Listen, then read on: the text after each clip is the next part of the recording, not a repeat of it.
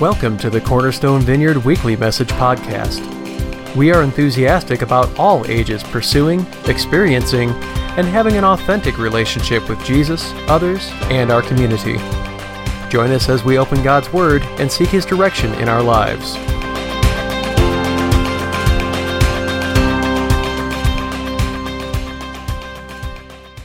So I know of no better way to transition all of us from a chance to celebrate than by watching a video. So check out on screen.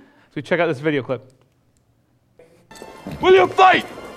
No! We will run! And we will live. Shame on you. This could be the greatest night of our lives. But you're gonna let it be the worst. And I guarantee you, a week won't go by in your life you won't regret walking out, letting them get the best of you. Well, I'm not going home. We've got too far! And I'm gonna stay right here and fight for this lost cause. A day may come when the courage of men fails, but it is not this day. The line must be drawn here. This far, no farther. I'm not saying it's gonna be easy. You're gonna work harder than you ever worked before. But that's fine, we'll just get tougher with it. If a person grits his teeth and shows real determination, failure is not an option. That's how winning is done. Believe me when I say we can break this army here. And win just one for the Gipper. But I say to you, what every warrior has known since the beginning of time. You've got to get mad. I mean plumb mad dog mean. if you would be free men, then you must fight to fulfill that promise. Let us cut out their living guts 1 inch at a time. And they will know what we can do. Let no man forget how menacing we are. We are lions. You're like a big bear, man. This is your time. Seize the day. Never surrender. victory or death. That's the Chicago way. Who's with me? Clap! Clap! Don't let team die! Clap! All right, Let's fly. And gentlemen in England, now abed. Shall know my name is the Lord when I tell our enemies that they may take our lives, but they'll never take Our Independence Day.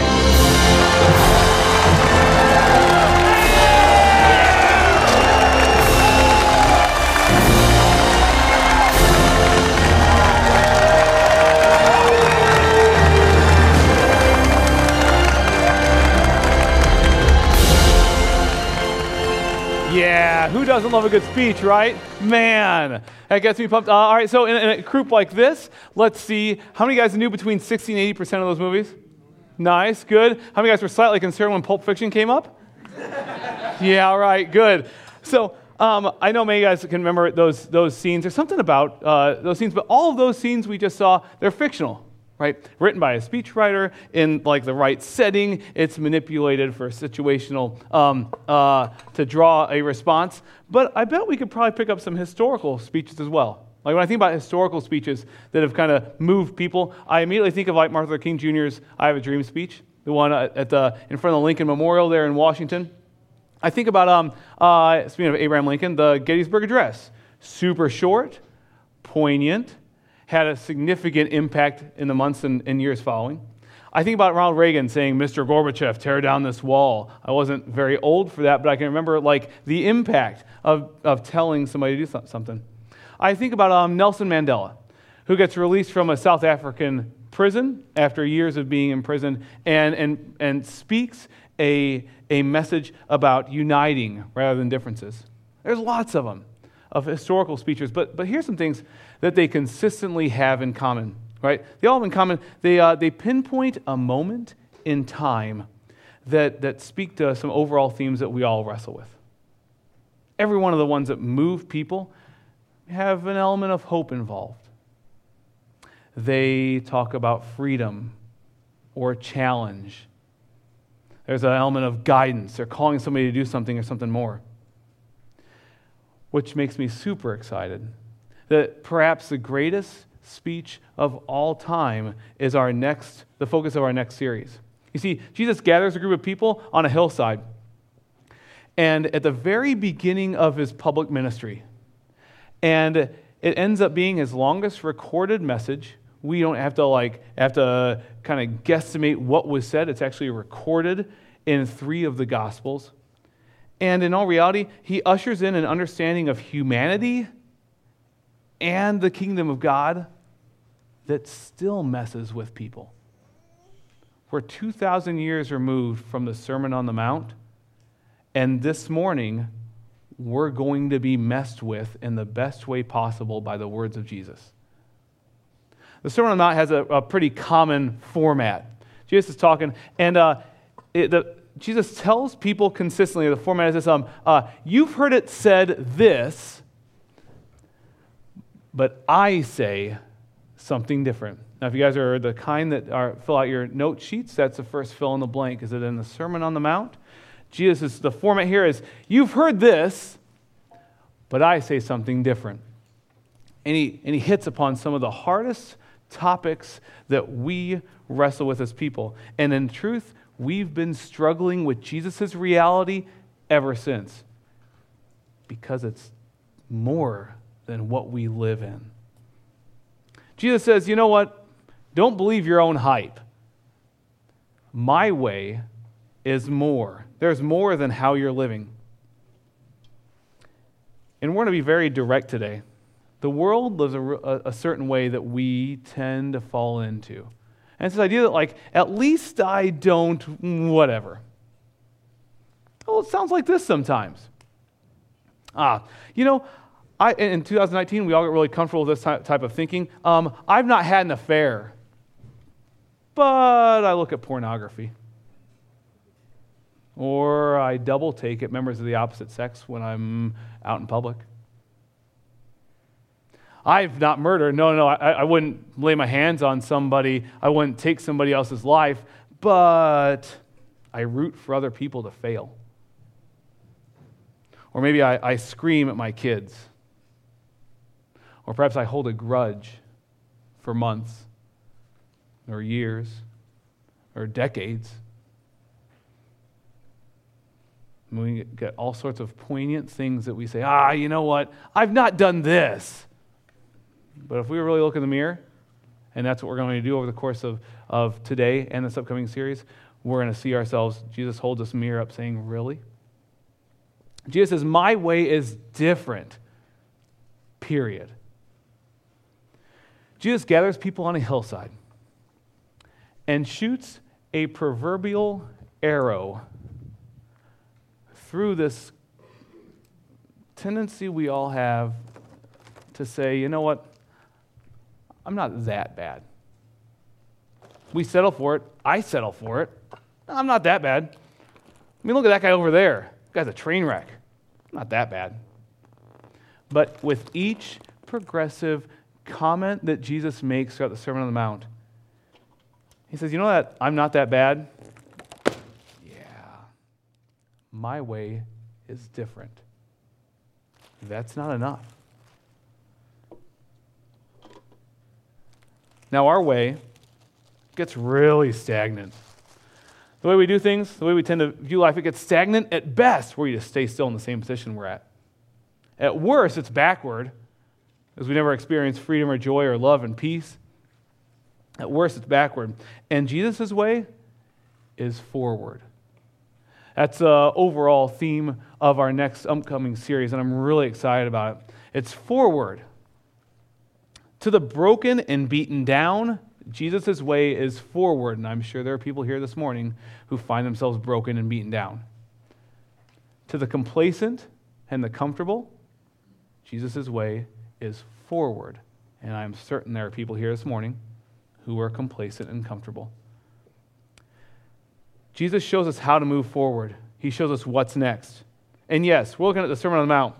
It's found in 3 of the Gospels. It's found in Matthew 5 through 7, in Mark 7, and Luke 6.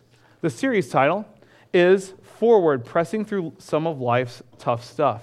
And in a moment, the messages that are coming up over the course of the next month and a half are going to come up here.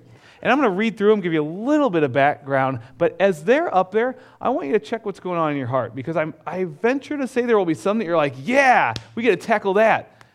And there will be some that you're like, we're tackling that? Because Jesus does in the Sermon on the Mount. So on October 20th, we're going to talk about worry. Next week, we're talking about worry. To be honest, I'm a nervous wreck, this idea that we settle with. On the 27th of October, I'm super excited that we have 15 or more, depends on how our classes turn, people who are publicly making the commitment to follow Jesus through baptism here in this space, and we get to party like crazy at that. That's remarkable. It's coming up next, the 27th. On the 3rd of November, we talk about purity. This idea that you'll only live once, so make the most, maintain your purity. On November 10th, we will look directly at adultery and divorce. It's unavoidable. Jesus speaks directly to it. And this lie that says that we tend to settle with it, God wouldn't want me to be unhappy, as if Jesus' goal for us was our happiness. November 17th, we're going to talk about loving our enemy. And this situation we find ourselves in society-wise, that when you have beef with people, sometimes it feels good. Maybe some people only live to have frustrations with people. How do you love your enemy? The 24th, we'll talk about caring for the poor. And maybe you've heard or said this statement, isn't there a government program for that? What's Jesus say? Eventually, we springboard a bit into following Jesus on December 1st. And it's this idea that everybody's fine. That the lie that, you know what, we're all fine. Because at the end of the day, we're not. In your bulletin, here's what I want you to do. On that list, I want you to write down one of those that gets you excited. One that you feel like, yeah, I'm looking forward to hearing that. So write down one that gets you excited, and please write down one that makes you feel uncomfortable. Please do that now.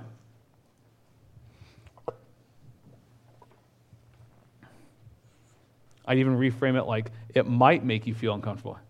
Right, you're like, I'm intrigued about how Cornerstone's going to walk through that one. Okay, write that one down.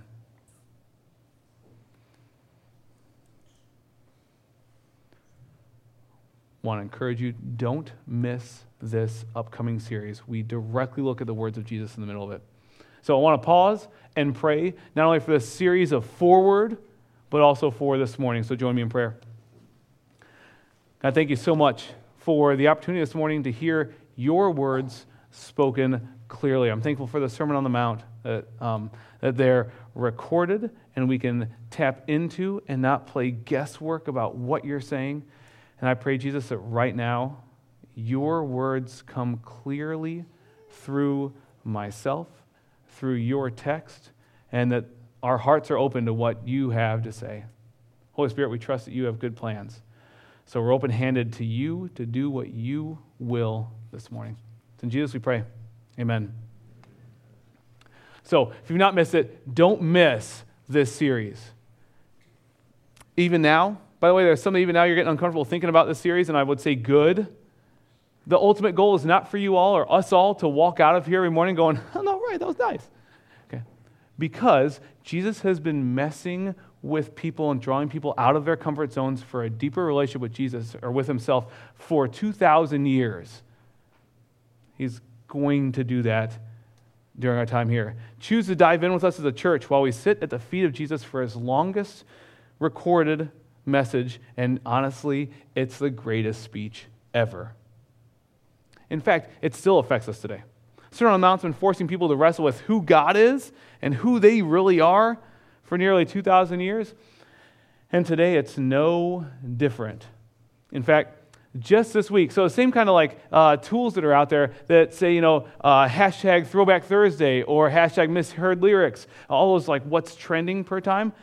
This past week and a half, forgiveness was a trending topic on Twitter. And you might ask yourself, okay, why in the world was forgiveness? That's a pretty powerful, poignant statement or word trending on Twitter. We will get to that. Today, we're going to look at Matthew 5. So if you guys have Bibles, please open up Matthew 5. If you have cell phones, find them. If you have, they're underneath your seats, find them. I'll be reading out of the ESV. But we're in Matthew 5. We're in verse 21. And these are the words of Jesus. If you have a red letter Bible, it's in red. If not, you are fine, but these are the words of Jesus. Verse 21, 5:21. You've heard that it was said to those of old, you shall not murder, and whoever murders will be liable to judgment. But I say to you that everyone who is angry with his brother will be liable to judgment. Whoever insults his brother will be liable to the council, and whoever says you fool will be liable to the hell of fire. Pause. The Message, I like the Message because the message instead of saying you fool says you idiot. Sometimes I like the Message because it talks like I do. Okay. In Greek it reads raka, which sounds a lot stronger than you fool. Verse 23. So if you're offering your gift at the altar and there remember that your brother has something against you, leave your gift there before the altar and go. First be reconciled with your brother, and then come and offer your gift. Come to terms quickly with your accuser while you are going with him to court. While you are on your way to court. Lest your accuser hand you over to the judge, and the judge to the guard, and you be put in prison. Okay, Jesus kind of closes that out. But if you guys have a Bible on you, oftentimes you'll find this is labeled anger. Right, the heading for many Bibles is anger on there. And honestly, it's a little bit of a misnomer because this has a lot more to do than just anger. It's not more than just speaking out of anger. Jesus has a lot to say here. Often anger comes from a wrong that's been committed. Some action has taken place. That action leads to hurt. That hurt oftentimes transitions to anger. And at the best of times, anger turns into forgiveness. At the worst, it turns into bitterness. Make sure I say it again.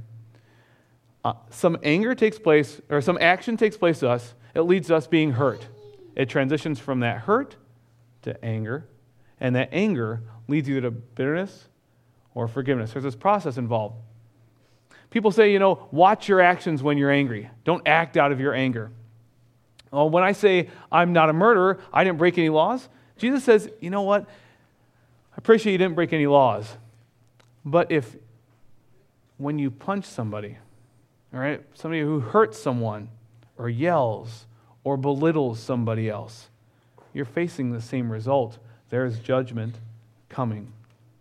He even goes on to say that, which is interesting, on the way to church or to court, if you are on the way before you even get there, you should fix a relationship that's broken. Drop everything and fix it if you acknowledge that there's something wrong going on. Fix it's broken because of an action that's caused hurt.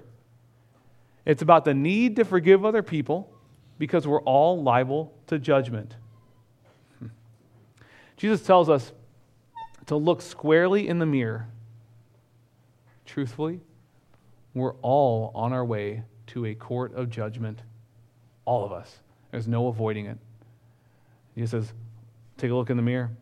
We should do what we can to fix it with other people before this time that we have, ends. And truthfully, if I personally look in the mirror, this has been a really challenging message prep for me. If I look in the mirror, I have to ask how often forgiveness looks. As I've looked, it sounds and looks a lot more like the Demi Lovato song, Sorry Not Sorry. Okay?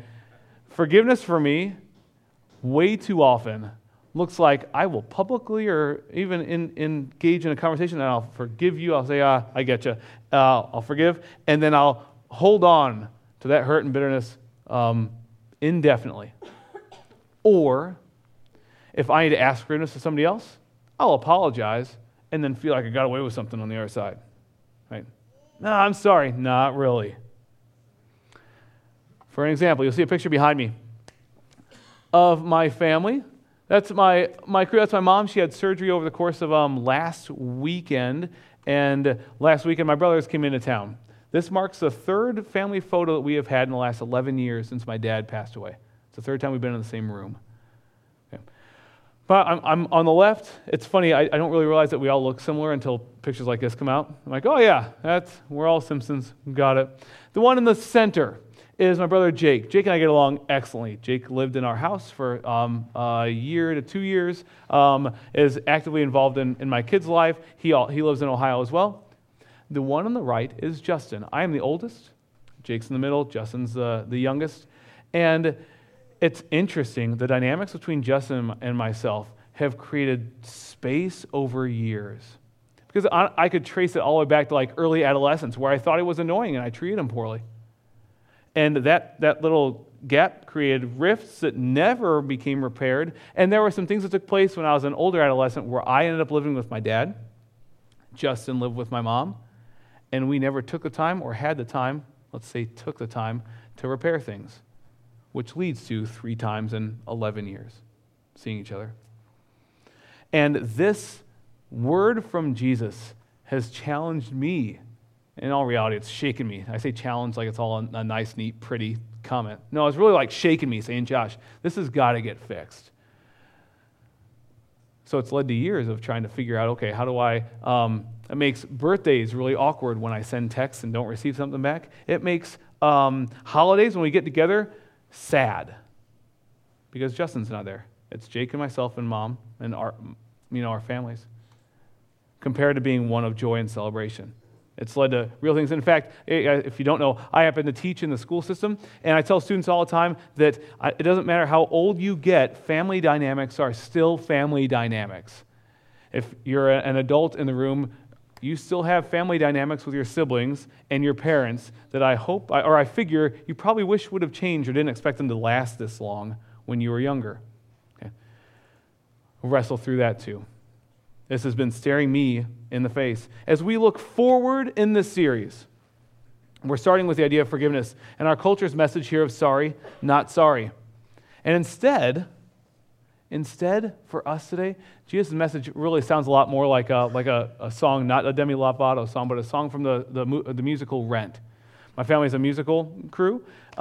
We enjoy musicals, and there's a song in Rent titled No Day But Today. And that reminds me of Jesus' comments to us that when it comes to forgiveness, get it fixed and taken care of today. Some scriptural backing about this. And I want to caution us as we dive in, lest we kind of get off track. I know if you have any kind of backing with church at all, you've heard conversations about forgiveness. And you know it, we know it. We know what we're supposed to do. What I really hope that we're wrestling with today is, do we always do what we're supposed to do? And what happens when we choose not to? Okay. That's the hope as we walk out of, or stay here today. Some key questions about forgiveness. 1, when are we supposed to forgive? So those key questions. The first thing, when? Before we even engage with God. Reconciling relationships takes place even before. In fact, Paul echoes Jesus' words in 1 Corinthians 11 because he talks about addressing conflict and anger before taking communion. So, for example, if we were to take communion today, we would encourage you to fix relationships that are broken here within the body before doing it. Right? Don't even take communion. Fix it now, then take communion together. The kingdom of God is not a place for broken relationships. Jesus says, fix it. He says, no day but today. 2, how much? Because I feel like I've forgiven quite a bit. How much? Jesus is clear. He says it's never ending. There's no point in time where you're like, check, I've done my duty. That is not the case. Specifically, Jesus answered this in Luke 17, 3-4. He says, pay attention to yourselves. If your brother sins, rebuke him. And if he repents, forgive him. And if he sins against you 7 times in the day and turns to you 7 times and says, I repent, you must forgive him. 2 comments on this. 1, can you imagine having the same person do the same thing to you 7 times in a single day? That's beyond irritating. That would be enraging. Stop doing this. Why do I keep putting myself in a situation where you can harm me? Jesus doesn't address any of that. He addresses the forgive him. In fact, he says you must forgive him. And I don't know where you guys sit, but there are times when I read the words of Jesus and I'm like, I would have preferred you to say something different. Right? There are times when Jesus speaks and I say, really? There are times when Jesus speaks and it hits me across the head. It says, this needs a change. He says, you must forgive him. Got it. I got to recover. Because it leaves no space for broken relationships. By the way, as a key aside, I want to be really cautious. This doesn't mean that consequences are totally negated when somebody extends or offers forgiveness. There are still regular consequences that take place. There are still relationships that can be distanced. But as far as it depends on you, Scripture says to live at peace with everyone. Okay. Forgiving someone who's wronged you is not a magic pill to restore a relationship. We don't expect people to walk out of here arm in arm, skipping like in the Wizard of Oz, right? That's not real life. But we do, as followers of Jesus, because he tells us to, expect us to live without the bitterness of hurt and anger and resentment. Because ultimately, we have been forgiven. We've been forgiven much, so we forgive others much. It does prevent, by the way, forgiving somebody isn't a magic pill, but it does prevent bitterness from controlling right here. It allows for a lot more freedom. Who do we forgive? Me. And you. And you. And you. Romans 3:23 makes it really clear, for all have sinned and fall short of the glory of God. We all have sinned. Nobody escapes this. Believer or non-believer. Who needs forgiveness? Who do we need to extend forgiveness toward? All. And why? Finally, the why. Ultimately, when we meet God, the opportunity to extend forgiveness to other people is no longer in our hands. I don't want to meet Jesus, whether he comes for me or when I pass away, and have lingering breakdowns of relationships with other people because I've harbored hurt or bitterness. I've missed the boat. My opportunity to extend that is gone. I want to live with a clean account relationally with other people.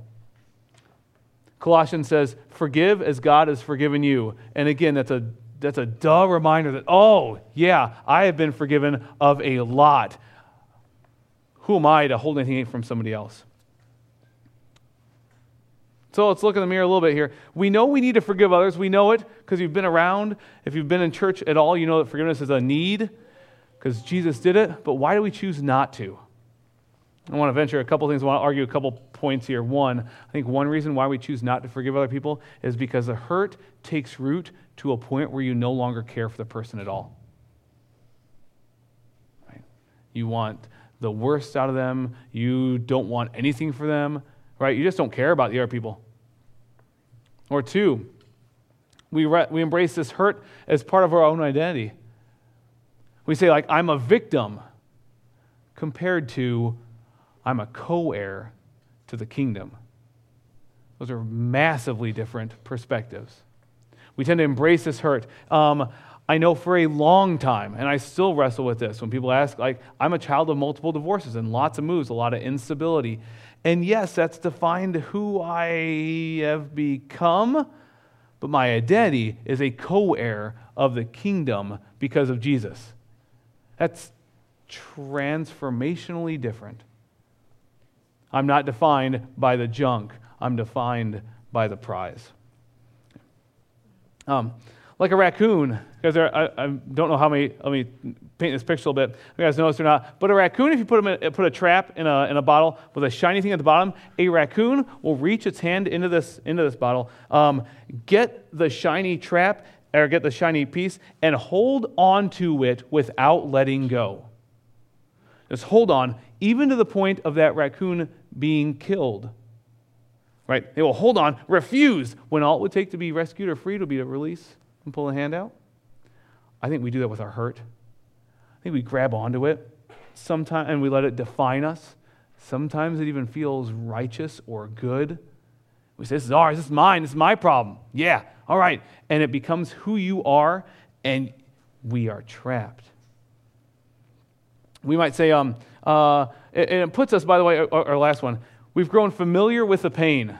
It's part. I don't know what it would be like to live freely. We become familiar with the pain. And sometimes we even enjoy the position of keeping score because it allows us to, like, quote unquote, win.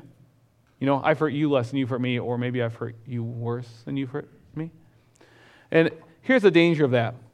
It puts us in the role of God, by the way, when that takes place. And it feels good to be in the role of God. I'm keeping score, I'm winning. Until we realize at the end of the day, we are all going to be in a position of being judged by a God who is ultimately righteous and not flawed. When it comes to God, I lose this thing handily without Jesus. God's perfect. He doesn't wrong others. I know that I'm flawed. You know, it's like we say sorry externally, sorry. and we say not sorry internally? Ultimately, I think we think more about our own power and our own control than God's ultimate righteousness. I like being in control.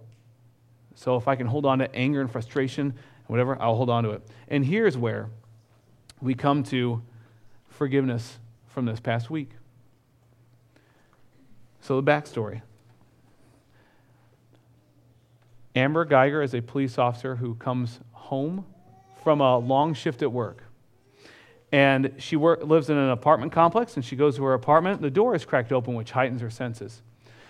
And she walks into her apartment and opens the door and sees somebody in her apartment and pulls out her gun and shoots him, kills him. Now, what we might not know is that Amber Geiger had had a long shift and was fatigued, and that apartment was not her apartment. And she goes in to another person's apartment, sees the rightful owner of that apartment standing there, and shoots him. They have their trial over the course of the last 3 to 4 weeks, have Amber Geiger's trial, and she's found guilty. And during sentencing, the man she shot was Botham Jean, who was in his own apartment. And so he is dead. They're at sentencing. And during sentencing, Botham Jean's brother Brant comes on to speak publicly, but speak directly to, right? You have a chance to face Amber. And, well, I think the best thing we can do is take a look at his words. I can speak for myself. I forgive you. And I know if you go to God and ask Him, He will forgive you.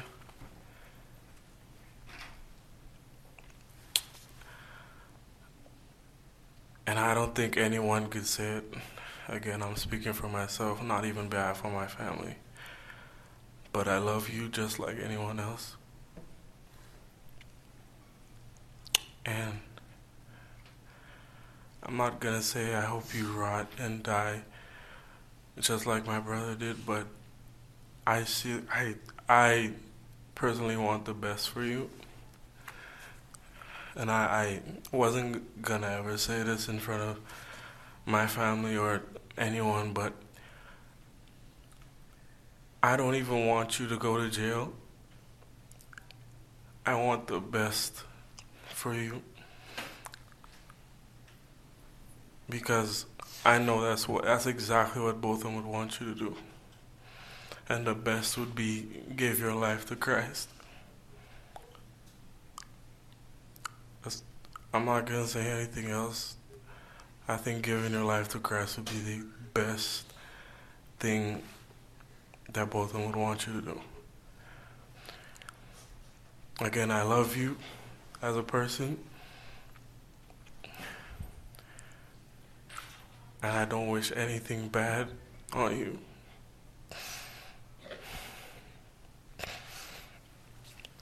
I don't know if this is possible, but can I give her a hug, please? Please? Yes.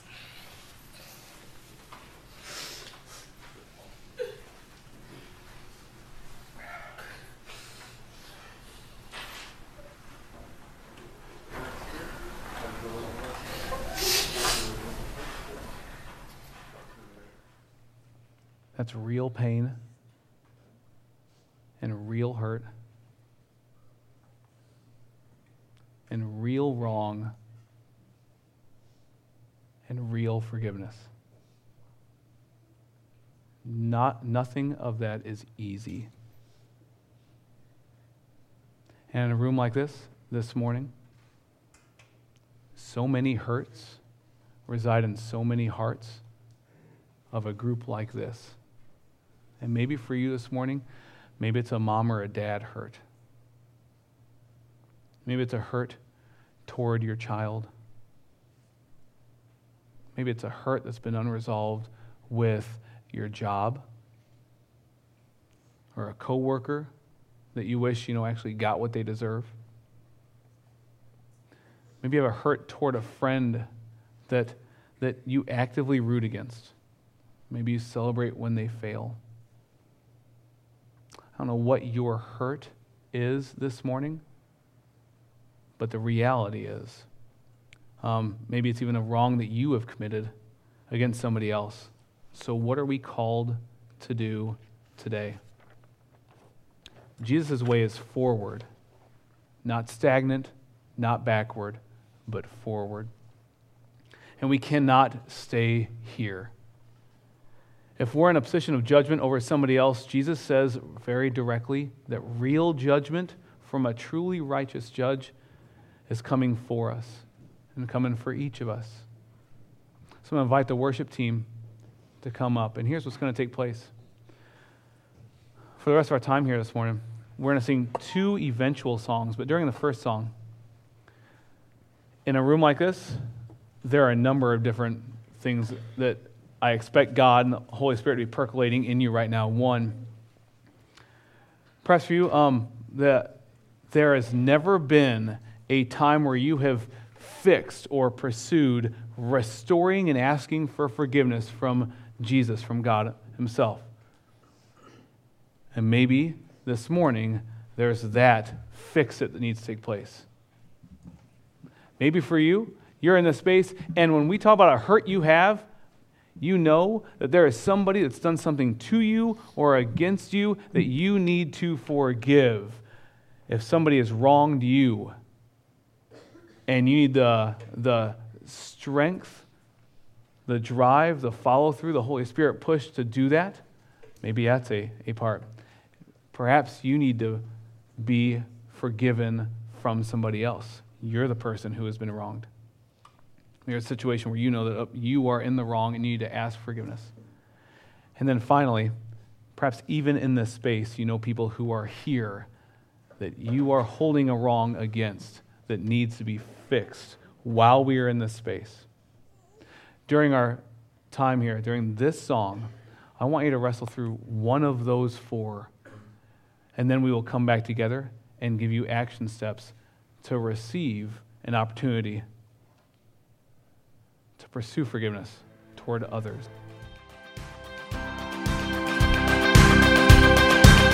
Thanks for joining us this week.